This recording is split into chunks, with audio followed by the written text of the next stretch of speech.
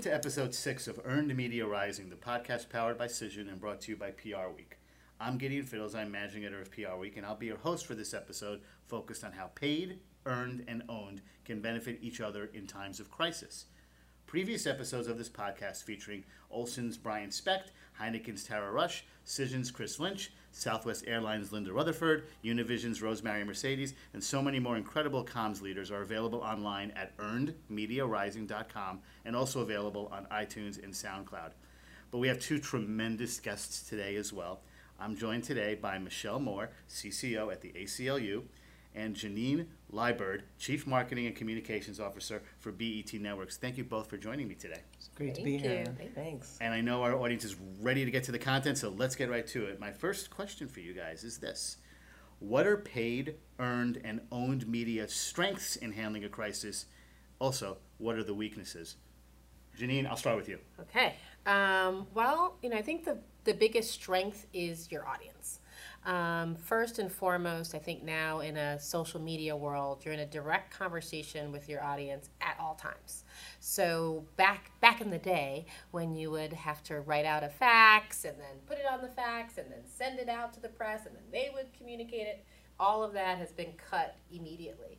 And typically what happens is we'll find our audience asking us questions even before we're ready to respond, is typically what happens. So we always find our first strength is our audience, going to them directly, and usually our first mover is a tweet or a direct tweet from one of our executives sometimes to speak directly to the audience and get the conversation going immediately. Mm-hmm. I'd agree. I think what's really important is that if you're having a conversation with your audience and you already have credibility with them, you're able to kind of shape the media narrative when it turns to earned media. And that's incredibly important because so many journalists are on social. And so I think what's really, really important is that you start with your own audience, ensure that you have that level of both credibility and authenticity with them. And then you're also being able to kind of read what the responses are. And that's, again, going to shape your narrative with earned media. I think the strength in the earned media space is if you have great relationships with reporters and journalists who have a relationship with you, who know the background in the organization, who know your leaders, then you can provide things on background and context and be able to provide kind of a third-party validation that is really going to help you in the public space. So both of those things, I think, are strengths, your owned media context as well as the earned media opportunities. Would you care to chime in a little bit on what some common weaknesses are when people plan to use their social media channels in times of a crisis? Not really having a sense of if you've established really smart social media practices within your employee base. Mm-hmm. Also kind of understanding what critics you have out there who may be already on social if you're not ready to prepare, ready to respond, really making sure that whether you're trending or you're not, if you're really paying attention to what the challenges are. So really having a tight ship in terms of your own communique, then monitoring, and then being able to respond, in a quick time. I think the downside of third-party media is, is third-party validation, but the other challenge is if the story is not shaped right and it doesn't go well, then you're on, a cleanup process, which makes it even more difficult, and you kind of dug yourself in a bigger hole. So that's the downside of third-party media and the downside of social media. And I would just add one thing to the social piece is typically what happens is one crisis then leads you to something else. And once you start that dialogue and you start that conversation, you can't just say, okay, I'm done, I've answered my question, and now right. I'm out. Once you start a conversation, and most controversies these days have several layers to them. So you'll have the first layer, whatever was the first thing, and then once you dig deep, you've now opened up this vault of questions. And so now you have to figure out, am I going to stay in here? Am I going to answer every single question about whatever this topic is? And so that can be a weakness of it, because you're not allowed to then just say your piece and then get out of it. I also welcome anyone out there to go on Google and look what a fax is, because I'm not sure everyone actually knows what that means. This is true. No one on my team would know. Unfortunately, I do know what a fax machine is. I think it's a thing I throw at people when I'm mad at somebody. But anyway, on to the next question. How do you determine the best mix of advertising, PR, and marketing during these times? Michelle, I started with Janine in the last question. I'll start with you on this one. It just depends on what type of crisis that you have, I think. Is it a business-to-business crisis where you really have a very select, small audience of influencers that you're trying to connect to? What you're trying to not do is make sure that's out in the public sphere too much, and you don't want to, in your response, elevate your own crisis when you're really dealing. It's a contract issue. It might be something that's very particular to your industry, so you want to keep it small if you can. If it's a public crisis, if you're a consumer-based company, obviously the mix is going to be very different. You have to be on your own channels. You have first, and then you have to deal with earned media second.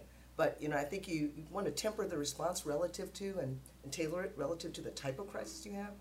Is this an issue where you have to get your CEO out in front because he's talking to a number of investors, or is it a situation, or she, or if it's a circumstance where you have the FDA, you have a food crisis, then that's a completely different kind of set of mixes that you're going to need.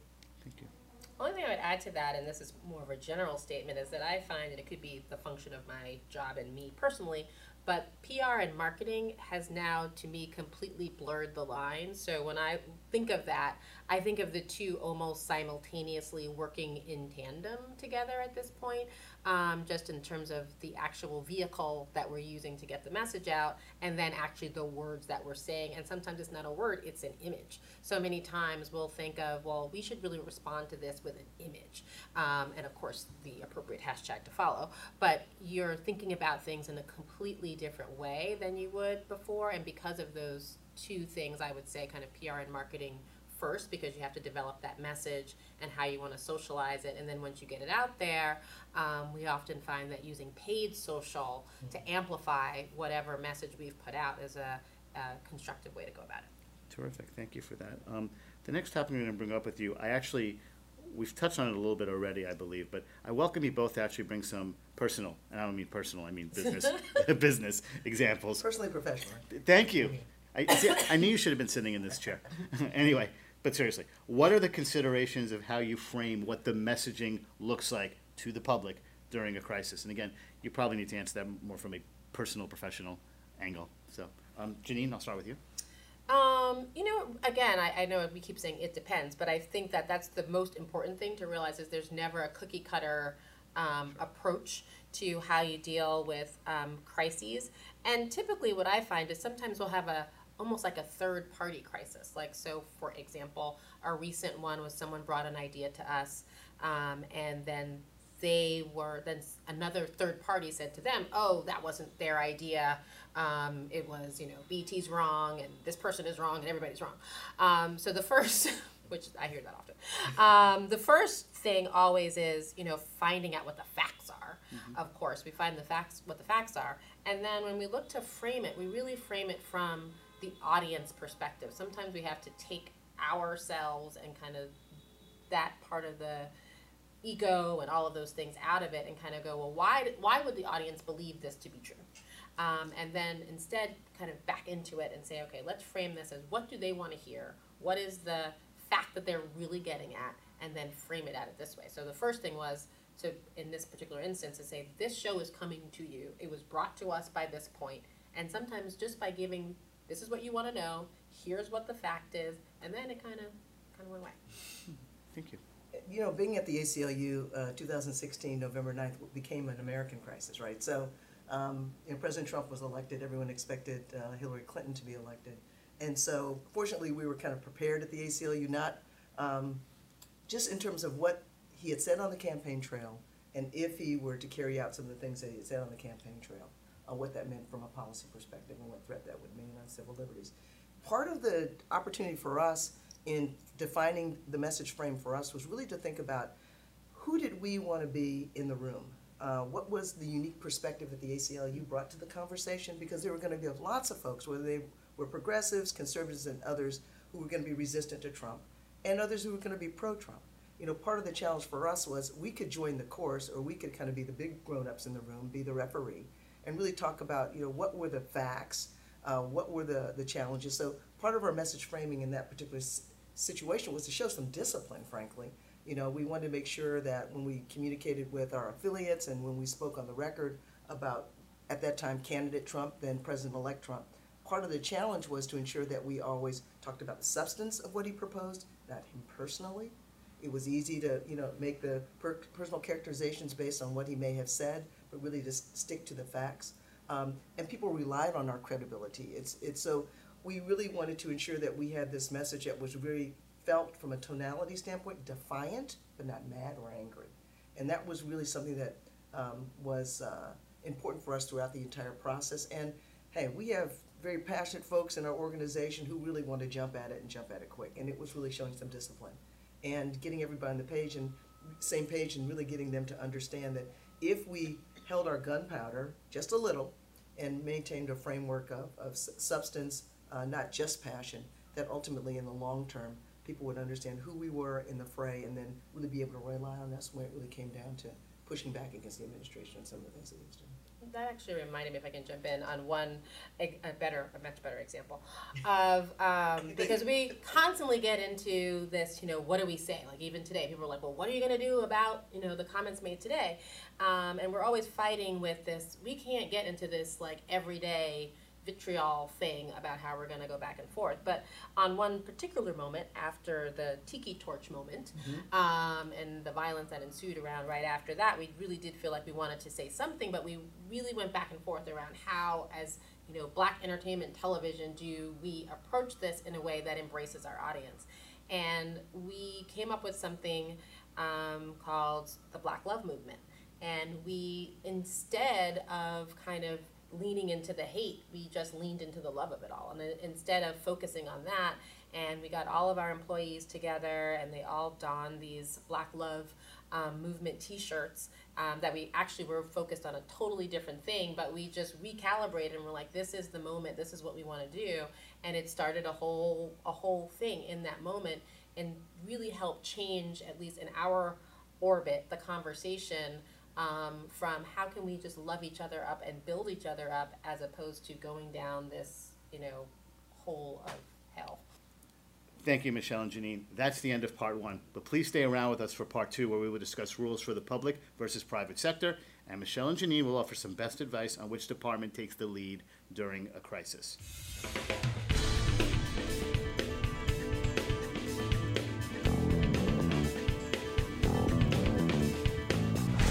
Welcome back to part 2.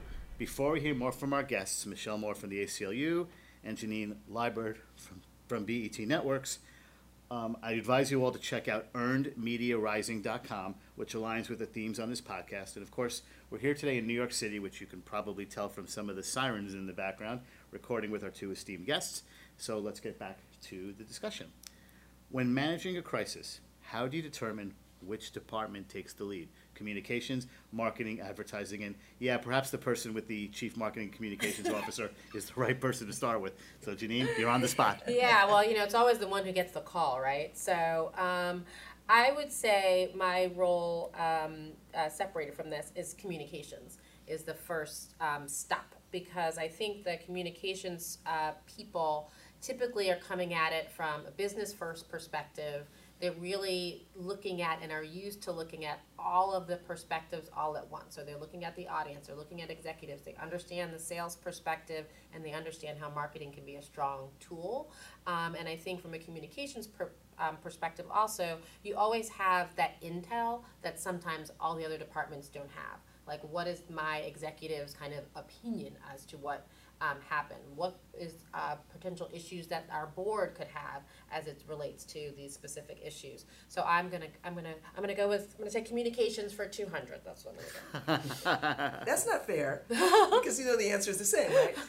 Absolutely. I mean, communications. We're the folks in the room that really understand. We're advisors and counselors, but also really understand the broad perspective, as Janine so eloquently said.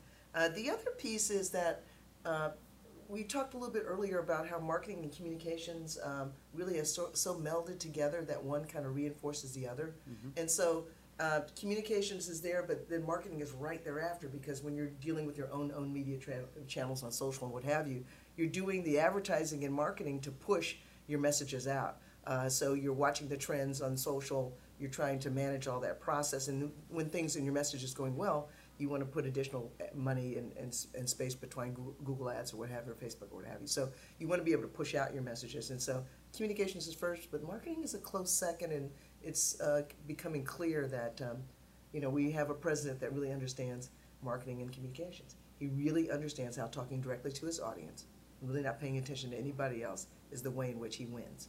And so, unfortunately, I think the media didn't frankly understand that. The point that he came from New York, I don't think the media took him seriously, because the national media is based in New York. And then he got so far ahead that people quite didn't understand what hit them. So, controlling your own message, he has really shown that he's really, unfortunately, very expert at it. And it's for us to really catch up and understand how we cultivate some of those practices in a good way so that, our messages get out there. You really are an adult. That's pretty impressive. That was very impressive. And I'm sure President Trump will get word of that or a wind of that. Please, tweet my name. On to the next topic, though. Are the rules different for public versus the private sector? And also the same, are the rules different for profit versus nonprofit? Michelle, I'll start with you.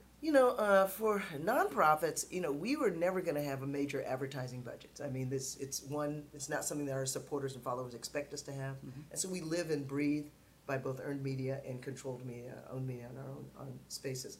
There is no way in the world that we're ever going to be able to have multi-million-dollar budgets like corporate entities have to kind of reaffirm who they are in the marketplace. So we really, really rely on it. I think ultimately for nonprofits, you have to ensure that you maintain that level of authenticity, that you're speaking on the issues that you have credibility already in. There was something that happened like a few months ago at the ACLU where the president said something about climate change. And our advocacy team wanted to speak out on it. Well, the ACLU, frankly, doesn't work on climate change. So if we speak out on it, then do we have the substance to support the argument and the message? And in that case, it was one tweet, but there weren't successive tweets because ultimately we don't serve. However, in circumstances where we have a real strong background, the Muslim ban, for example, would be something where we do immigration law cases every day. And so that's something that's bread and butter for us and something that we have a lot of credibility on, a lot of authenticity on, we can speak with a lot of power on. So I think that's what we have to do. We have to use third-party media, and we have to use our own channels to get our message out. And the advantage we have is that we do have members and supporters. I mean, to some extent, most commercial entities know who they've sold products to. But we have ongoing monthly members, so we're talking 1.7 million ACLU members. We know who they are, and then we know we have another 3 or 4 million on social. So we have a pretty captive audience. Mm-hmm. So we know who we're talking to and our relationship with them, what they expect of us. So our owned media spaces are pretty controllable for us, which is a great way. Of course, we're also a free speech organization, so we always get those trollers and detractors, and that's what makes it fun. I would add to that. What has been interesting is particularly over my time at BET Networks, is how we have worked closely with the not-for-profit sector sometimes to solve some of our issues and crises. I started my career at BET Networks where we were being protested upon, and Deborah Lee, the chairman and CEO specifically, was being protested. And what became immediately clear was that we needed to make sure that we connected with our partners and friends and made sure that we understand what the National Urban League thought of BET and what did that relationship look like. And so that taught me early on in my time how you respond to a crisis sometimes is who are your friends and who can you bring under the tent to help you answer some critical questions about yourself if you really are looking to make a change, because sometimes when you're in a crisis there is a hint of some truth to that you need to reflect upon. So in those instances sometimes that's where the two can work together. Before we move on, I really want to echo what Janine has said and the importance for communications professionals to really urge their CEOs to have both relationships, both with nonprofits, and a real understanding of what's happening in the social zeitgeist. Because at the end of the day, employers are going to expect you to speak out on some issues sometimes that may be completely out of your field. But so, for example, I was recently talking to a pharmaceutical company, and they were asking me, when the immigration ban hit, we had a lot of employees who wanted to understand what was the organization's position on the immigration ban, because it was a global company, and they were concerned about their colleagues, their allies, and what did the CEO have to say. And they really hadn't considered themselves as part of the fray because they were a pharmaceutical company. And so, having those relationships with nonprofits, experts whether they're policy folks or other nonprofits that work in the space, those allies are really important. If they aren't necessarily public, they may be great in terms of advice and counsel on these kind of critical issues, because there is a meld for employees around social things that they care about and what their company represents in the sphere. Excellent. Thank you so much. Our final topic of the day will be me asking you about what are some of the best case practices that you have witnessed, either within your organization or outside. Obviously, we're talking about handling of a crisis. Again, I think you guys have both shown that at your own companies, you guys have this nailed pretty well. So if you have some examples from outside your companies of crises that you felt were handled quite expertly, I would welcome that. Janine, I'll start with you. Sure. Gosh, I feel like you think of, I'll rephrase the question. I think there's so many crises that you see only part of it, right? So you see the Pepsi can, and then what happens from there. You see the American Airlines or the H&M most recently, that happened, pretty recently, and you don't always get the how was it resolved. I feel like sometimes you think it was resolved from a social media perspective, because you'll see the audience basically handling it and responding for themselves. But that said, I would say I'll focus on the H&M one. I think they could have, and this might be the best practice, but I thought what was interesting was that they encouraged the mother of the young boy to respond. And I think sometimes the most important thing is, now wouldn't have been the response I would have made, I will say that, but I think that from a corporate perspective, it's important for the corporation to say, yeah, I might have made the wrong decision, but let me also make sure I have all the actors in here be part of the conversation.